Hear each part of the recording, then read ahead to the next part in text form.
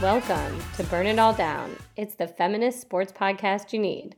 And this week, we are doing a two-part, mega, super amazing, best ever Olympic preview in two parts. I am here with my co-host Jessica Luther and Shireen Ahmed, and we are going to talk about what have been termed the pandemic games, the COVID games, the Tokyo Olympics of 2021, but will be called 2020.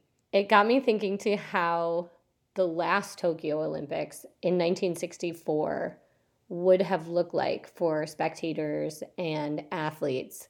And 1964 is seen as a really important year in Japanese history, a seminal year for the Olympics, for the first bullet train, the normalization of relations with South Korea, and the people who are born in that year carry the name the New People, those who would be now 57 and were identified as the first generation to be born post-war and Reconstruction.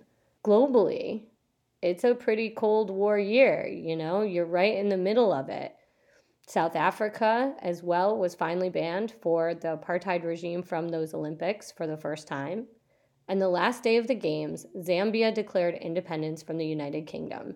So came in as one country and came out of the Games as another. It's a very unique and I think the only time it's happened in Olympic history.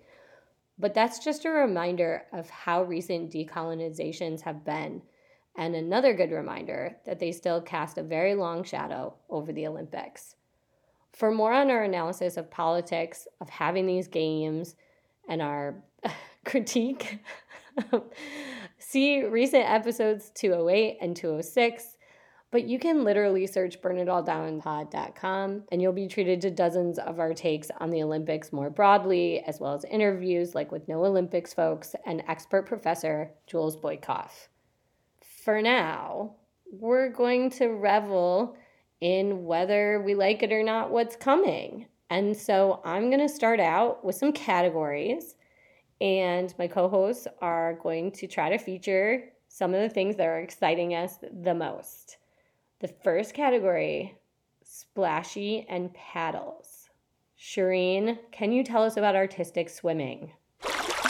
Artistic swimming, everybody, formerly known as synchronized swimming. Artistic swimming has actually been part of the Olympics since 1984. Some Canadians may remember the name of Carolyn Waldo, who was a synchronized swimmer and the first Canadian woman to win 2 golds at a single Olympics, 1988 Seoul, for doubles and in the solo competition. But the IOC took away the solo event, so now there are only team and duet events. There is team technical and team free, and that just means that in the free event, there are not required elements, so there's a greater emphasis on choreography and creative movement. I need everyone to know that as Shireen is explaining these movements, she's literally acting out synchronized swimming moves. I was kind of flapping. It's like a TikTok video over there. So artistic swimming, this is my analysis, the artistic swimming is a combination of gymnastics, swimming, and dance. It's memorizing. So think cheer in the water because of the added elements of that kind of thing. And teams to look out for are Canada, Claudia Hosner and Jacqueline Somonot. They're a duet team and gold medalist at the recent superfinal in Barcelona. From Belarus, Vasilina Khandoshka and Daria Kulagina. Now, the Netherlands has twin sisters who are contesting second place. So it's Brehe and Nurtje. Women's team events, Italy, Spain, and Canada are top 3. I'm very excited about this and we'll be looking forward to it. And just as a side note, one of my bucket list dreams is to have the Burn It All Down crew in a pool doing choreographed dances. That was wonderful, Shireen. And now I get rowing. So a few interesting things. The most decorated rower in the history of the Olympics, who won 5 gold, 2 silver, and 1 bronze medal, is Romanian Elisabeta Lipa, who is now their Minister of Sport. Oh. And she's pretty interesting, left a huge legacy. There are 14 events. There's 2, 4, and 8 people in these boats. I I don't know what you call them. They're called shells, and they're I called thought oars. that they were called sculls too. Sculling is when you have 2 oars, and sweeping is when you have 1 oar. Right. So it's not just shelly, right? There's scullies and other things involved. It is called a sport for late bloomers. So that's something that's pretty interesting. So listeners out there that are in their 30s and 40s, this is hope for you. It's pretty exciting. This year, look for Sanita Pasporti, who is a Latvian-born professional rower. She represents Ireland, and she's the mother of 2. She will be 39 in this Olympics, and also the kind of leading men range between 40 to 45. For the U.S. team, all eyes are on Charlotte Buck, and I just want to think about how COVID's affected these athletes. It's pretty interesting that she ended up basically catching the eye of the U.S. Rowing Association by her COVID workouts that an indoor rowing machine tabulated and kept tabs on how hard she was working. So I thought that was kind of fascinating. She qualified in a really different way. That's amazing. Right? Actually. Yeah. Right? It made me think of other friend of the show, Grant Wall, who was constantly posting himself rowing. Yes. And I was like, I wonder if Grant was going for this. So those of you who bought rowing machines, this is going to be amazing. It's a whole new world out there. Okay, moving on. Jessica, you've got table tennis. Yes, I have table tennis, which is a thrilling sport when you watch it. For me, it's almost like hockey, where I just have a really hard time keeping my eye on the ball or the puck, because these people are so incredible at how they play table tennis. So for this Olympics, there will only be 2 singles player per country, which means for some countries it was an intense competition. The format will be, for the singles, the top 16 players get a bye through the 3rd round. So if you're in the top 16, bye through the 3rd round. Next 16 seeds start in the 2nd round. From the 3rd round onwards, there are no byes, and it's a direct knockout single elimination tournament. You're there and then you're gone. So it's real intense. For the mixed doubles competition, which is a new Olympic event, and any of the 2-team events, that they will all feature 16 teams and will take place as direct knockout single elimination tournaments with no byes. You lose, you go home. Can you imagine? What an intense thing after all the build up to that. So some players to pay attention to. It's thrilling. I mean, these people are all so good, and these countries can only send 2 of them. Ma Long and Ding Ning, both are from China. They're the defending men's and women's singles champions, respectively, from Rio in 2016. But Ding Ning is not the best Chinese woman going to Tokyo. Chen Meng is the defending World Cup and ITTF finals champion. She's been number 1 in the world since June 2019. So she is a gold medal favorite. But then Japan has a lot of good players, right? So this could be a place where the host country wins some medals. This includes Ito Mima, the world number 3, and Ishikawa Kasumi, number 9 in the world. That's on the women's side. For the men, Harimoto Tomokuza is currently 5th in the world. I also want to mention, shout out to Hugo Calderano, who is from Brazil. He's the first Latin American player to crack the world top 10. So we'll see how Hugo does. All right. El gosto de Brasil. I get sailing. One of the OGs. Sailing was in the Athens Olympics in 1896, but it was canceled. And I couldn't find out. It's a mystery. It seems that there's a debate over whether it was weather that led it to be canceled or the IOC's mismanagement of getting permits to sail out of the Greek port. You mean like in 1896? Yes. They were going to do it and then it got canceled? Yeah. Do you want to do a little friendly burn it all down wager? I will bet $5 that it was the IOC. The problem is you have no takers for this bet. Like, I believe the IOC would say it's weather, but right. I believe it's Exactly. The great weather cover-up of 1896 that Burn It All Down has cracked, because I did go a digging. So the first time that sailing was actually included was 1900.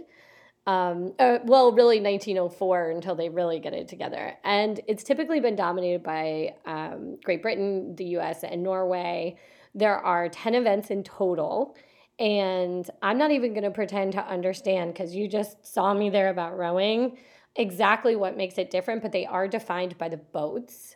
and the types of things they need to do to make the boat go. And those are categories. It's not like weight class, you know what I mean? It's like the type of boats. So the events are named, many of them, after the boats themselves. So, for example, this is the first time that there is a NACRA 17 event. The NACRA 17 is a brand new boat that has been cleared for a particular event. I am going to be charmed, I think, by 59-year-old Santiago Longa from Argentina. This is his 7th Olympics. Also, both of his sons were in 2016 Olympic teams. And so I don't know what's in the water. Don't sit on the toilet or do. But anyway, it's a whole family. But point being, he previously won 2 bronze medals and then was diagnosed with lung cancer and had to have a large part of his lung removed and had to totally alter his training. At that time, what he did is took on a partner. Her name is Cecilia Carranza for the mixed gender NACRA 17. So it's the first to demand mixed gender racing. It's just been brand new. Since 2016, we're adopted, and now it'll really be premiered. So I'm excited about that. Shireen, water polo. So to quote Dr. Brenda Elsey, the illustrious historian, water polo is also an OG. So it became an Olympic event in 1900 and was one of the original sports of the modern games. 100 years later, the women's event was added at the 2000 Sydney Olympics. So it only took them 100 years. Like, seriously, these bitches went, like, just waited. At the 2000 Sydney Olympics, Australia women actually beat the USA for gold in front of a home crowd, and the first time that women had participated in water polo at the Olympics. So it was a really big deal. So water polo, for those that aren't familiar, is like rugby, netball, and swimming combined, and is played with 7 players, 6 and a goalie, and in 4 quarters of 8 minutes each. Shoulder injuries are the most common injuries to both men and women, a lot of like rotator cuff injuries and stuff like that. And for the men, traditionally European teams take the top tournaments in the world. Tokyo Tatsumi International Swimming Center in Koto will be the host of this event. And while the men's event is dominated by Europeans, the women's side is kind of like a smorgasbord. And I feel like I'm going to go for Hungary here. No specific rhyme or reason, but they did beat the Netherlands in the final of the Olympic qualifiers in February of 2021. And they just look like badass. So what happens is before the match begins or the game begins, the ref blows a whistle and they all jump into the water at the same time. And then they go for the ball that's placed in the middle. So it's really neat. The men's rankings were accumulative, and FINA, F-I-N-A, which is also the governing body of swimming internationally, also governs water polo. So Serbia, Croatia, Hungary, Italy, and Spain are for the men.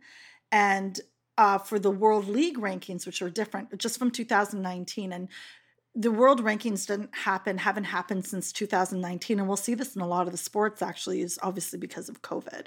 So Serbia, Croatia, Australia, Spain, Hungary, Japan, Kazakhstan, which I did not expect and was so happy to see there, and then Canada for the men. Now, the women's rankings, according to FINA, from 2016 to 2020, USA is number 1, Russia, Spain, Hungary, and Italy. And they didn't actually have World League rankings, unfortunately, for the women. But like I said, Hungary, we're hungry for some gold here in water polo. I'm hungry for them to do some LGBTQ protest about that legislation that they passed. I would love to see some of those athletes. Of course, Black Lives Matter will be, very well received by this podcast. I would also like to see Hungary and Hungarian athletes, use their platform. That would be really heartening to see. So I'll be interested. I'm with you, Shireen. I want to see Hungarians up there, and I hope it results in some political protest. Okay, I got canoeing next. And for those of you that don't know, I actually have a canoe tattooed on my forearm. So I care deeply about canoeing. It is my favorite sport to actually do myself. I grew up canoeing on the Asaba River in Michigan, which has one of the largest and fastest canoe races. They go all night. And I used to wake up with my cousins and feed the canoe racers because the whole town would kind of wake up and then you throw them food. And it's very sweet. But to my disappointment, these are kayaks. These aren't really canoes. It's called a canoe race, but they're the covered. And once you cover, if you can't put a 6-pack in it, it's not a canoe. It's a something else. A 6-pack would never make it down. Right? Those rough, the things they do, the Olympics the on things they do are incredible. amazing. Yeah. And there's 2 kinds of events, the sprint and the slalom. It has been in the Olympics since 1936. So that was the ones in Berlin. And you'll see that it seems that 1936, a lot of sports started. So I do wonder to myself, cynical as I am, if Hitler was trying to bump up those Aryan numbers with some sports like canoe, which is traditionally a fairly European sport, as one can imagine. And so anyway, these are the 2. The sprints are just, you go fast as you can. And the slalom is actually made from artificial rivers. So they have a series of challenges that are rapids that are between classes 2 and 4. And I think that the politics of creating an artificial river is probably pretty depressing. They look cool as hell, but yeah, what a wasteful thing to do. Right? I mean, the whole thing but about it looks cool as hell. Canoe is like going in an actual river, and there's lots of them. So it was kind of sad. For me, it was a disappointing thing, except a couple things. First of all, Mexico and Hungary, hello, Shireen, will make their canoe slalom Olympic debuts in Japan. So that should be interesting. And women's canoe making its first appearance as in the K1C1 event. Right. So for the first time, there will be equal numbers of men and women competing, 41 quotas allocated for each. And there is a team refugee athlete that is really compelling. His name is Saeed Fazlullah, and he trains in Germany. He fled Iran in 2015, making his way there. You can see the Olympic profile on him on the Olympics page. He is very charming, and his story is heartwarming. Okay, so we are now going to say goodbye to splashy paddles or paddling splashes. And the next category is at the club. That sounds really fun. Shireen, give us something on golf. Okay, so we're talking about clubs now, y'all. No. Golf. We'll start there. Fun bit of history, friends. Before Rio 2016, golf had only been at the Olympics twice, 1900 and 1904.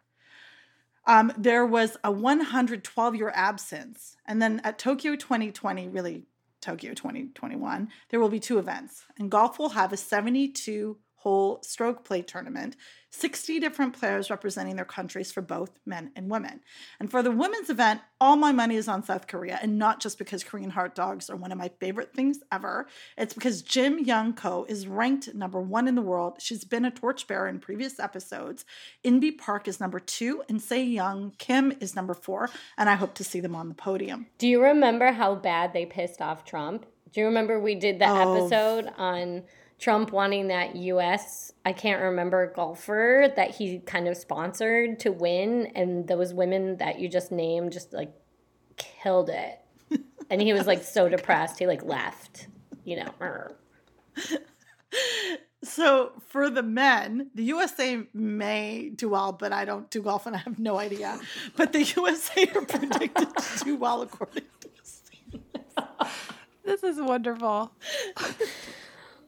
So Justin Thomas is 3rd, Colin Morikawa is 4th, Bryson DeChambeau is 5, and Xander Schauffele is 6th. So because the golf event can actually have up to 60 participants, I feel like it is the sport with the most varied athletes and countries in a singular event. So everywhere from Paraguay to Malaysia to Slovakia to Mexico, you have being represented in golf. But the women's event not a single person from the continent of Africa, while the men's event actually does have South African and a player from Zimbabwe.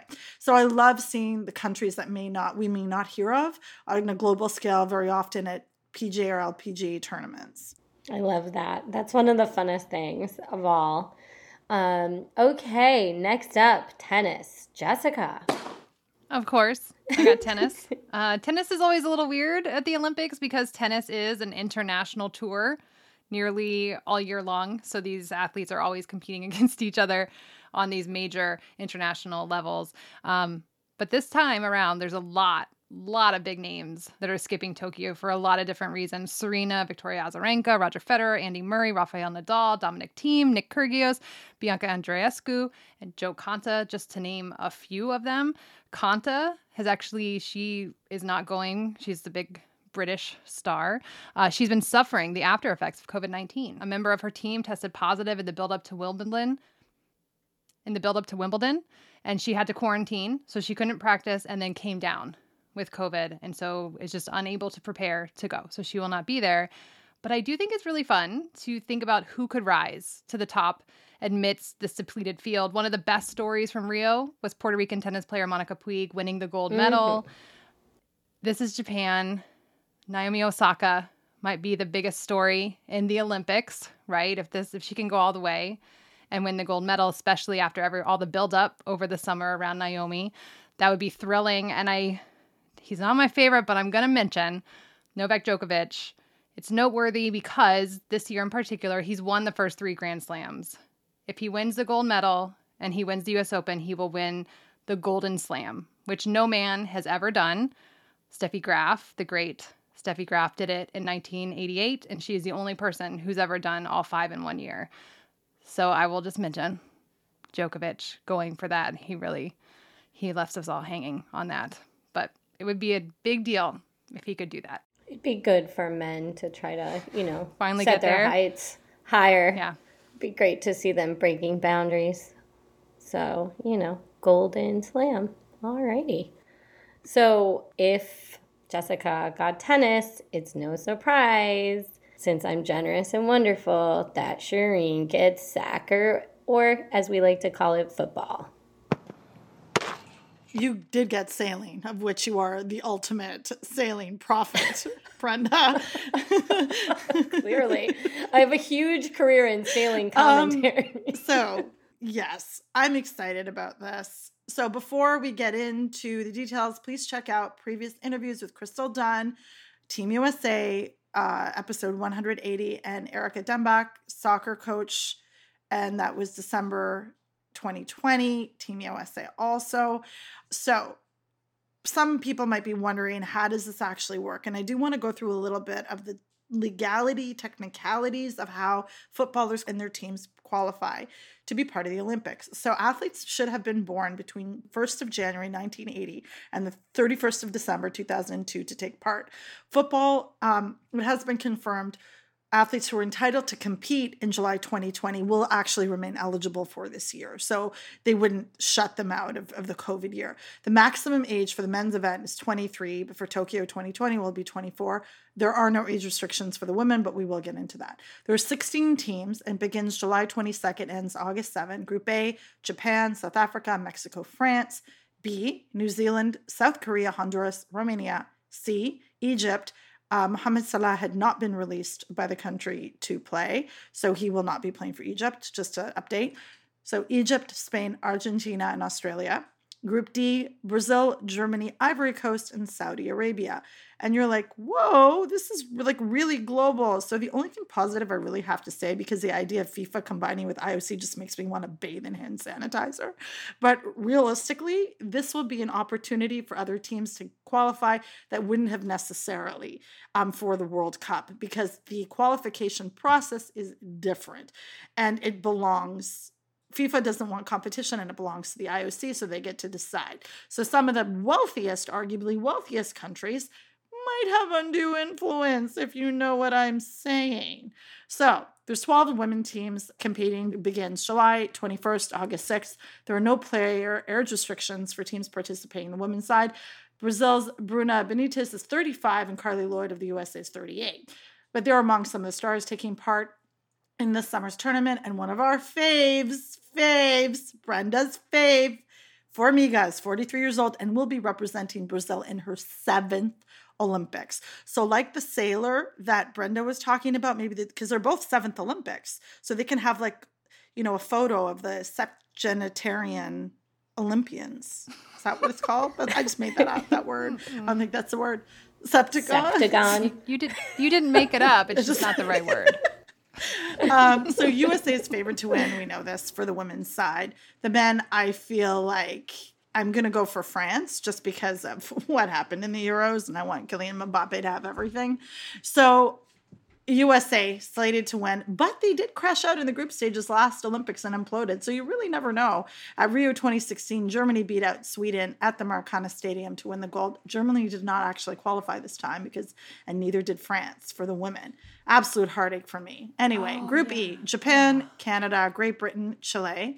Group F, China, Brazil, Zambia, Netherlands. And Group G is Sweden, USA, Australia, and New Zealand. So unlike the World Cup, for the IOC, Great Britain will actually be England, Ireland, Scotland, and Wales. It won't be those individual countries. Now, all I got to say about this is I can't wait, and I will be tweeting, my punditry the whole way through. That is so exciting. Thank you, Shireen. Okay, back to you, Jessica, for some softball, baseball. All right, so baseball and softball are making their return to the Olympics for the first time since the 2008 games in Beijing. The opening games are going to be played at Fukushima Azuma Baseball Stadium, but then they will move to the Yokohama Stadium, which was actually the main venue. They both have 6 teams. In softball, it's number 1 USA, number 2 Japan, who are actually the defending gold medalists in softball, number 3 Canada, number 5 Mexico, number 8 Australia, and number 9 Italy. It actually will start on Wednesday, July 21st, before the opening games. The very first game of the Olympics will be Australia versus Japan at 9 a.m. Japan Standard Time on July 21st in Fukushima. I'm sure that's not a mistake, that is where Japan wants the games to physically start. I do want to shout out 2 people in softball. One is Canada's Danielle Lowry. She's a right-handed pitcher. She was born in 1987, joined the Canadian softball team in 2005, 16 years ago, retired in 2014, but came back in 2018 because she hopes to win a medal in these games. But Canada has never medaled in softball. So for Danielle, we'll keep our fingers crossed for the number 3 team. But Japan has their own veteran right-handed pitcher, Yukiko Ueno, born in 1982, 2-time Olympic medalist, including the gold in 2008 when Japan won last time. In Athens 2004, Ueno pitched the first and only 7-inning perfect game in the history of Olympic softball. The bronze and gold medal matches will be played on Tuesday, July 27th. Baseball will take over the next day on July 28th. They also have 6 teams. Number 1, Japan in baseball. Number 3, Korea, who are actually defending gold medalists. USA is 4th. Mexico 5th. The Dominican Republic is number 7. And number 24 in the world, Israel, will be the 6th team. The bronze and gold medal matches will come up on Saturday, August 7th. The one baseball shout out I want to give is Adrian Gonzalez from Team Mexico. This first baseman was born in 1982 in San Diego and grew up in Tijuana. His MLB debut was with the Rangers back in 2003, and he's a 5-time MLB All-Star, and he'll be out there for Mexico. Yay! Ole!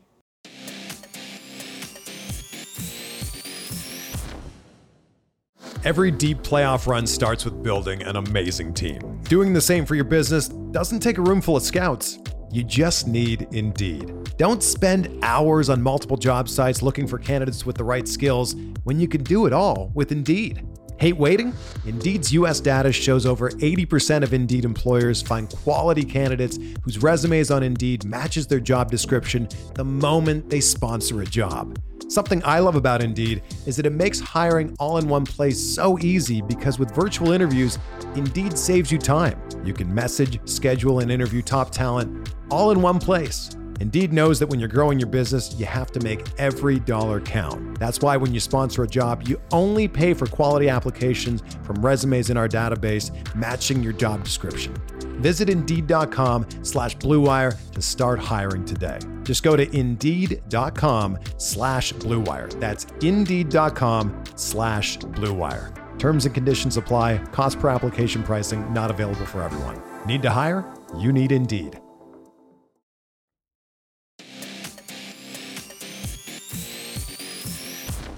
The next category is badassery/weapons. Shireen, what about field athletics? So field athletics, VFV track, so long jump. Malaika Mihambo of Germany is the current world champion, and Juan Miguel Echevarria of Cuba won bronze at the World Championships in Doha, but won gold in 2018. So I feel like those are my faves to win. So triple jump. Cuba has a very strong tradition in triple jump.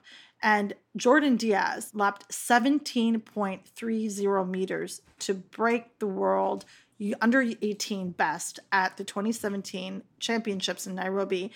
And he followed it up the next year and improved to 17.41 meters in Havana, but also set a North and Central American U20 record. So he's really someone to watch. And someone else I just wanted to mention was Yulimar Rojas, is Venezuelan. And she's the first Venezuelan woman to win an Olympic medal. She won a silver in Rio. And she's a triple jump star. She's won 2 outdoor world titles and a second world indoor. She's amazing and was the 2020 World Female Athlete of the Year and broke the indoor record. So I think she's amazing. And she said, quote, "My ambition is to become the first woman to jump 16 meters, says Rojas. It is something unimaginable in people's minds, but I think I have the ability to do it." So jumping 16 meters, like that's a lot of meters to jump horizontally. How even? I would drive that. That is so Do you know what far. Golly. High jump. So Javier Sotomayor of Cuba is the current men's record holder with a jump of 2.5 meters, 8 feet and quarter inches, set in 1993. So I'm just giving you some history here. And that is the longest standing record in the history of the men's high jump. So Motaz Issa Barshim of Qatar is a reigning world champion right now, and who has not yet made Sotomayor's record, but he's trying to beat that. So it's like, oh, can he catch up? So I didn't think there'd be this much drama in high jump, but I'm here for it. Now for women, Maria Latiskene, born in Russia, who is actually a authorized neutral athlete, ANA, is a category under which Russian athletes can compete at international competitions after the doping scandal, which first came to light in December 2014. So that's what ANA is, if anyone's wondering. Then we got the pole vault. So Anzelika Sidorova, also of ANA, and Sam Kendricks of the USA. You know, I'm kind of cheering for them, and they were world champions and going into the Olympics. We've got shot put, discus, javelin, and hammer throw. And I was going to go through individually, but hammer throw, I'm like, let's talk about our fave Gwen Berry. Episode 143 and special episode June 2020, who we all know recently turned her back to the flag in protest during the playing of the Star-Spangled Banner. We love you, Gwen, and we hope you Thor the shit out of that hammer. Another hammer that I want to mention, a hammer athlete, is a Kenyan Kekaha athlete competing in Tokyo, Jillian Ware, whose maternal family comes from the Tyanidaga Mohawk territory in southern Ontario, will compete in the hammer throw, which is a track and field event. And she said, quote, "I'm excited, honestly, just to be able to take part, represent Canada, and to represent the Mohawk Nation. I feel like that's a huge accomplishment," end quote. Now I get to pronounce a sport that has caused serious consternation on this podcast for the past few days. And because I am lead, I get to call it badminton. Shireen, I'm sorry. Jessica, why don't you tell us about badminton? Yeah, about badminton. You guys are cruel. Shireen's dying. She wants it to be badminton. Badminton. That's how it's pronounced. By you. So badminton is one of the most popular sports in the world. Japan has a possible gold medalist on the men's side, Kento Momota. He's fascinating. He's a world number 1. He was banned in 2016 from competing because of his involvement in an illegal gambling scandal. When he returned to the sport, he made his way back to number 1 by winning 39 matches in a row. Then last year, leaving a competition, he was in a van, and it crashed into the back of a truck. The driver died. Momota got a fractured eye socket damaged his eyesight. It just, a hell of a story. Had the pandemic not happened, we probably wouldn't have seen him at the Olympics, but he has recovered enough now that he will get to compete in Tokyo. So he has had quite a run to get here, and we'll see if he can actually pull the gold out of this. Can I ask, did he gamble on badminton? Is there gambling in badminton? I'm sure. It's super popular. Right. Okay. I'm just so curious. I don't know. No, badminton is a fascinating sport with a lot of drama. Like badminton Shireen just wants to say it. I don't know what sport she's talking about, but go ahead, Jessica. Aram Mahmoud, who is from Syria. He'll be competing on Team Refugee in the men's singles event. The world number 1 for women is from Taiwan, Dai Zuying. She's never won an Olympic medal. She's hinted that this will be her final Olympics.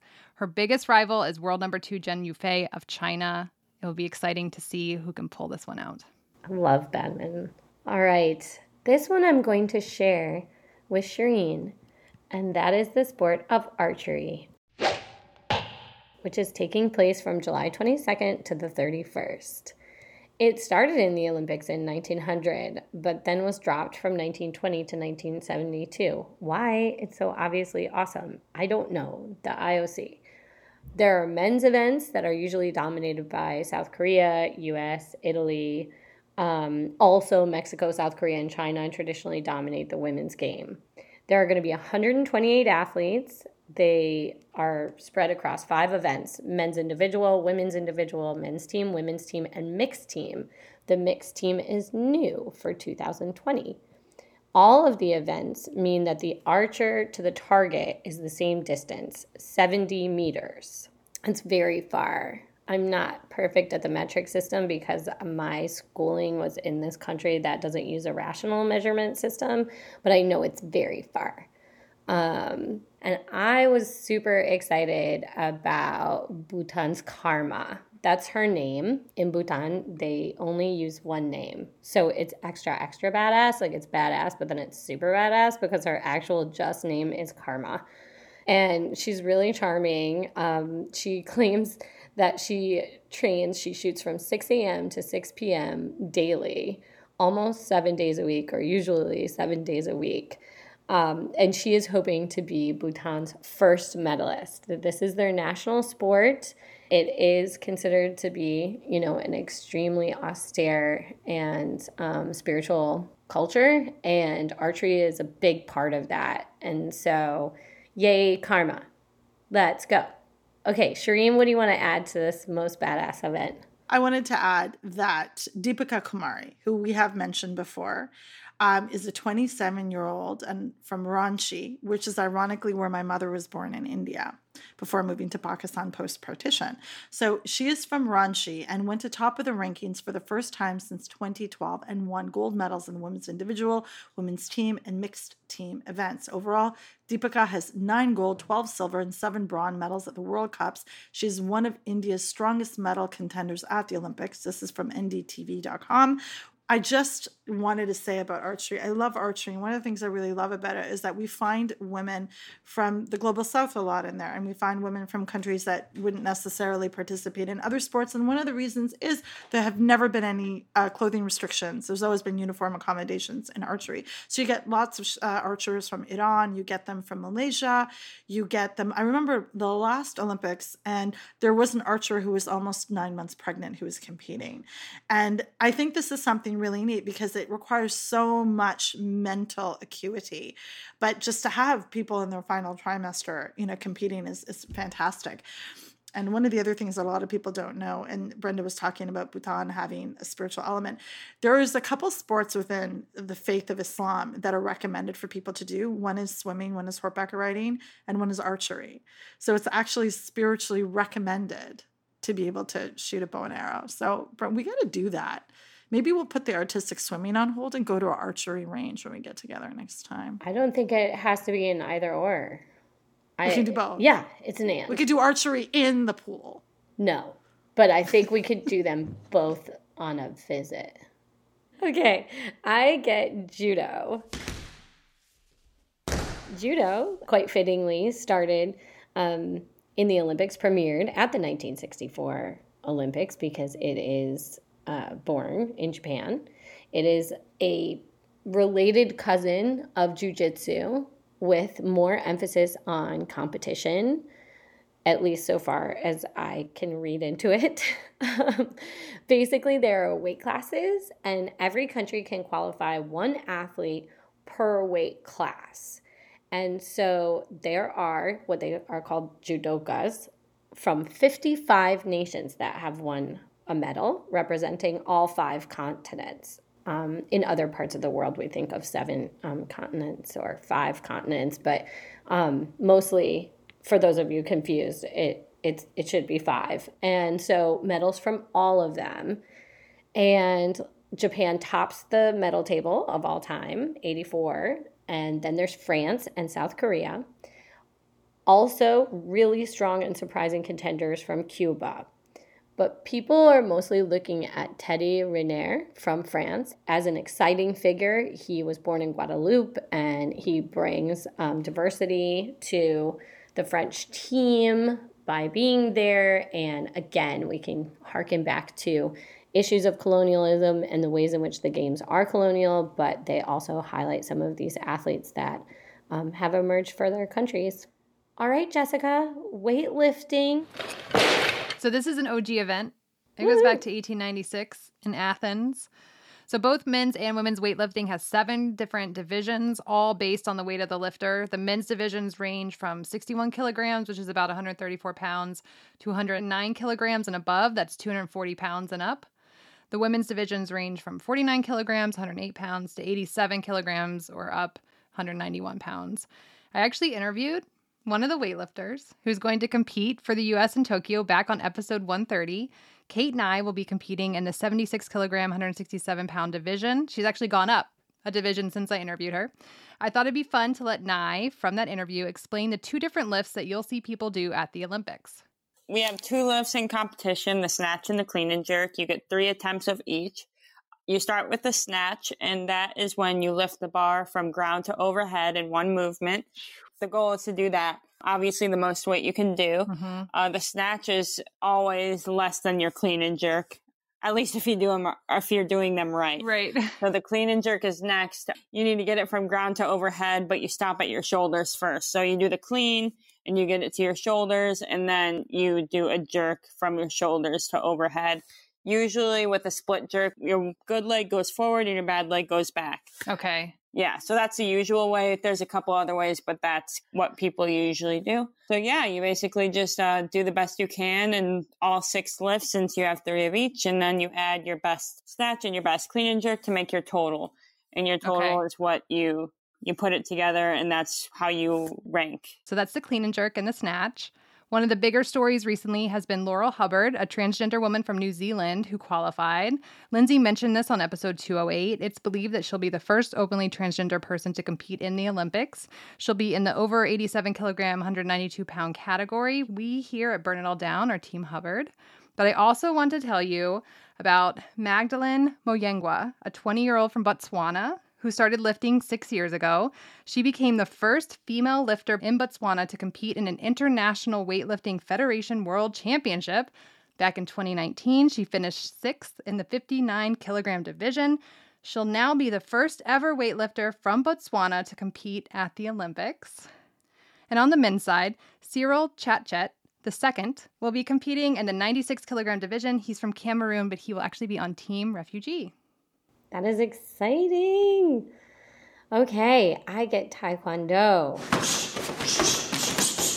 Now, unlike Judo, Taekwondo is a martial art from Korea, and perhaps unsurprisingly is dominated by South Korea as well as China and the United States historically.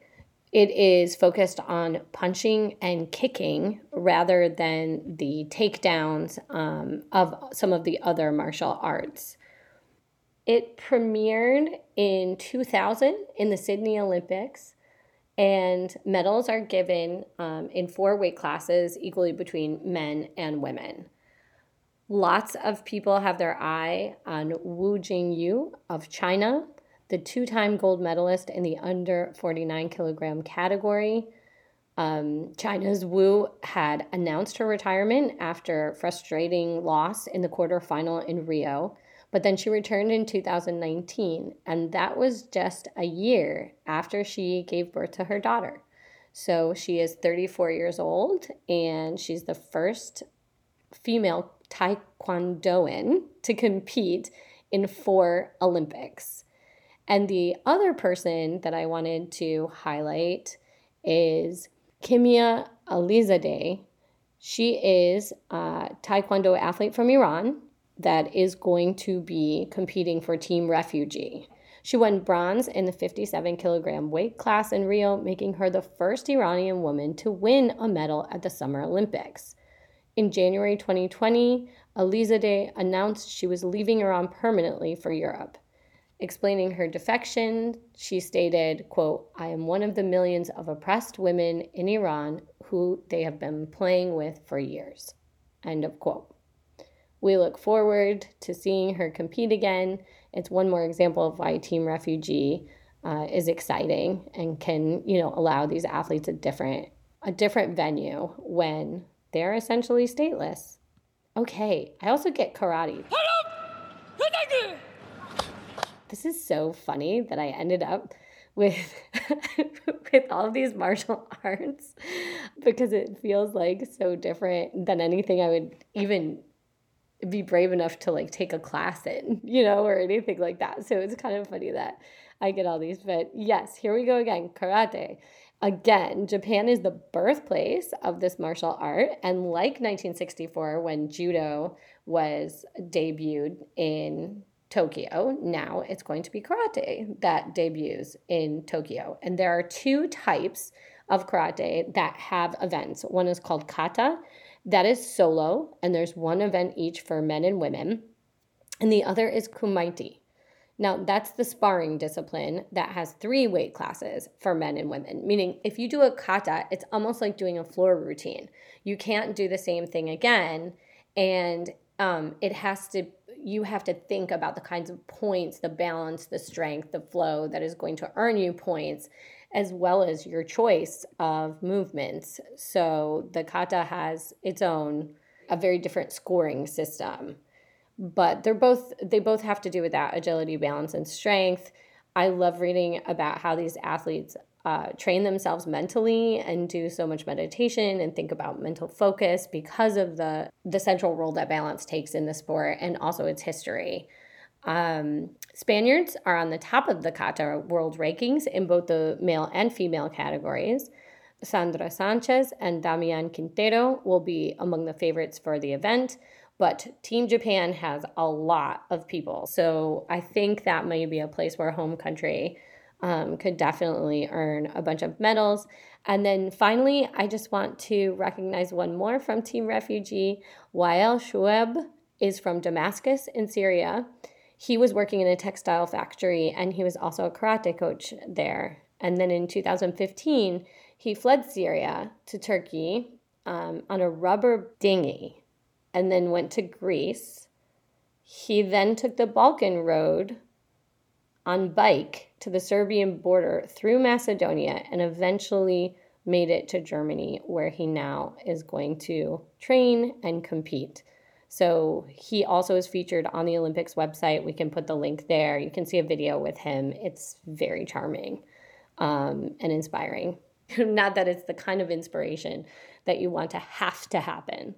Okay, finally, last but not least, I kind of feel like we need to drum roll this. Cycling. Jessica. Yeah, there's a lot of it. There are 22 cycling events in 5 disciplines. Those disciplines are indoor track cycling, so you think velodrome, then road cycling, think Tour de France. Those 2 are OGs from 1896. Then we have mountain biking, BMX racing, and the newest Olympic cycling event, BMX freestyle. So I'm going to go through these quickly, even though each one has its own subdivision. So track cycling, it has 6 events: the team sprint, the Keirin, the sprint, team pursuit, the Madison, and the Omnium. I don't have time to go into all of them in detail. I do want to say the Madison is like a relay race without a baton, and I love this. They're like pairs. So when the resting rider is ready to come back into the race, the racing rider grabs them by the hand and slingshots them into the front. I'm going to watch that. I'm going to watch it. That sounds dangerous and silly, and I just can't believe this is like a thing. The first team to cross the finish line wins. It's a 50-kilometer race for the men, 30-kilometer for the women. They slingshot each other over and over again during this race. That sounds great. And I also want to explain the Keirin because it's wild. They have a motorized bike that sets the pace. Go find a video of this. It looked like a robot maybe in Rio, but it's definitely a motorized bike. The first lap, the bike goes 30 kilometers per hour. Over the next 5.5 laps, the motorized bike speeds up consistently to 50 kilometers per hour and then gets out of the way for the final 3 laps, and then they just sprint the hell out of it, and whoever crosses the finish line wins. So they go incredibly fast by the end, but they're brought up to pace by a little motorized bike. That's the Keirin. Road cycling, I want to mention Masuma Alizadeh, who is from Afghanistan and will be part of Team Refugee. She'll be competing in the women's time trial in road cycling. And Ahmad Badruddin Weiss, he'll be competing in the men's time trial. He's from Syria. He's also on Team Refugee. All right, mountain biking. Goes back to 1996.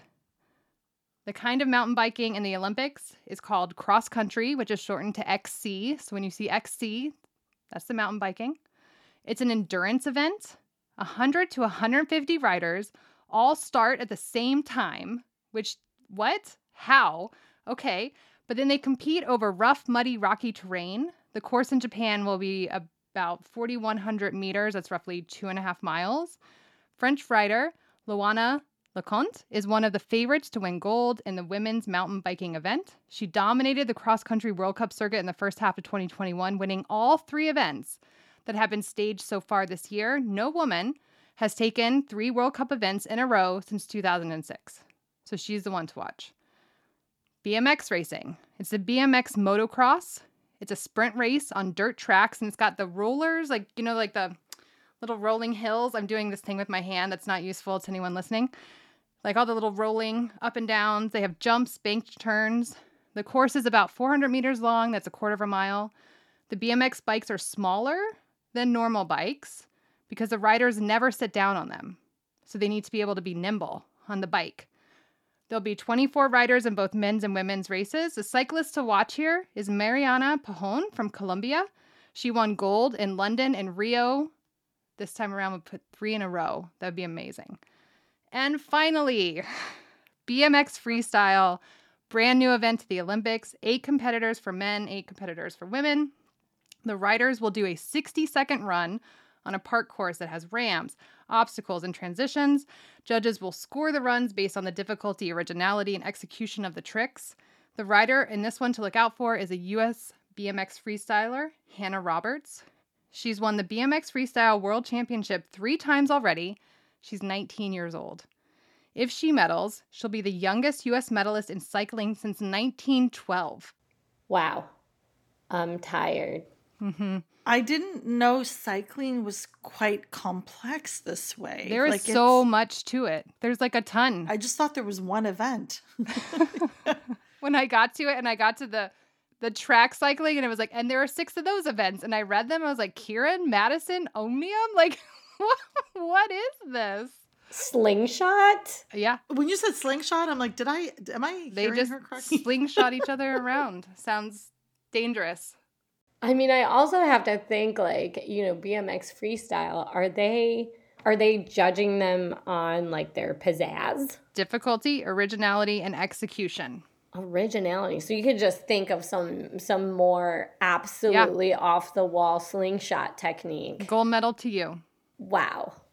Okay. Well, thanks to you both for that total amazing rundown. I do want to ask a couple other things. First, this is just rapid, little round table. What sport would you like to see included in the Olympics that isn't? Jessica. Yeah, so women's baseball. That shouldn't be a surprise to anyone who listens to this. I would really love to see the women play baseball, but also powerlifting, which is Yay. not weightlifting. So powerlifting would be like deadlifting and bench press. Like those are the things that I do. And hopefully one day I'll learn to weightlift. But I was like, that would be really fun to see. Olympic hopes for Jessica. Shireen. I feel so much more firmly about this now. I know this is rapid fire, but after BMX creative, why is skipping not in the Olympics? I feel like skipping is like Totally. not just a training event. I feel like this deserves to be an Olympic event. Difficulty, originality, and execution. Come on. Artistic people. skipping. Bring the skipping on Yes. with some rolling Yes. hills, some bank turns. See what people do I with agree. that. I mean, Some could slingshot. slingshot. You can slingshot people actually with the skipping rope. So everything's rolled in there. Music. There you go. You got it. yeah, I agree. And mine, I couldn't think of one. And then shout out to my daughter, Luna, that said, do you know what I want for you is pinball to be in it because you're actually kind of good at that. And I was like, right, I am. I am good at that. Pinball. Kind of good, I Well, think. for me, it's good. It's relative to where you set the bar. So pinball is perhaps my only hope, and I love it so much. Bren, I read it as, when I was reading the document, I read it as pickleball. Which would also Which would be great. on brand for us as well. Yeah, I'm not against it. I'm just, if I've got one thing, it would be that. Okay, what would you want to medal in? And these are probably related. Jessica. Oh, yeah, weightlifting. Yeah. Hands down, that'd be amazing. But also, I was thinking, I know we're doing summer, but I would totally want to be a ski jumper. You would want to do that, or you just want to be the type of person that could do that? Oh, that's a great question, Bren. Yes. Shireen, what about you? Clearly, I didn't know we were allowed to talk about winter sports because, clearly, all of We that- weren't. We Okay. weren't. Jessica was uncharacteristically breaking rules out I there. love this moment. This is like a pivotal moment. I'm a little shocked, actually, weird. at the Sorry. moment. I It's weird. changed So I'm it. I'm gonna be unconventionally and sticking to the rules: soccer or artistic swimming, just because I think it would be fun. Like obviously, soccer is what I'd love to be on the podium for. Yeah. Well, if pinball was included, I definitely would want to medal in pinball because that means I would get to do it a lot and maybe even get, paid for it or something or supported or it would carry it on because right now arcades are really getting rid of pinball. So that makes me sad. But I mean, in terms of current events, archery, just because I feel like I would be so intimidating to everyone, I would be like, I could kill you with this. And I know that's not true of archers. They want to just win at their sport, but you know that they think it sometimes. They've got to be you're practicing from 6 a.m. to 6 p.m. karma. So sinister, Brenda. You're not thinking of politicians that shall not be named or, you know what I mean? Right? Yes.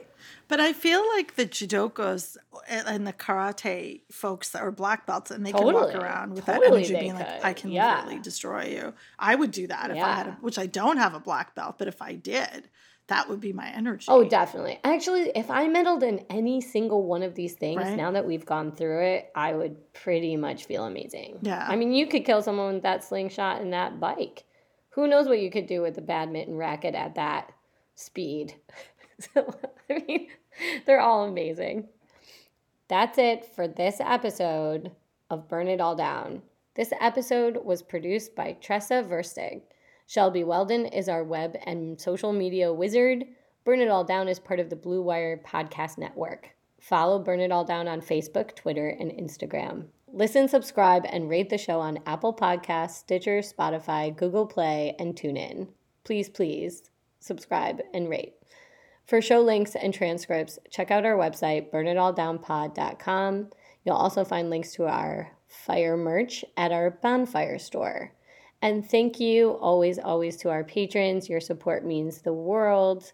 Really, if you want to become a sustaining donor to our show, visit patreon.com/burnitalldown. We are appreciative every single time we do this show. And on behalf of Jessica Luther and Shireen Ahmed and myself, burn on and not out.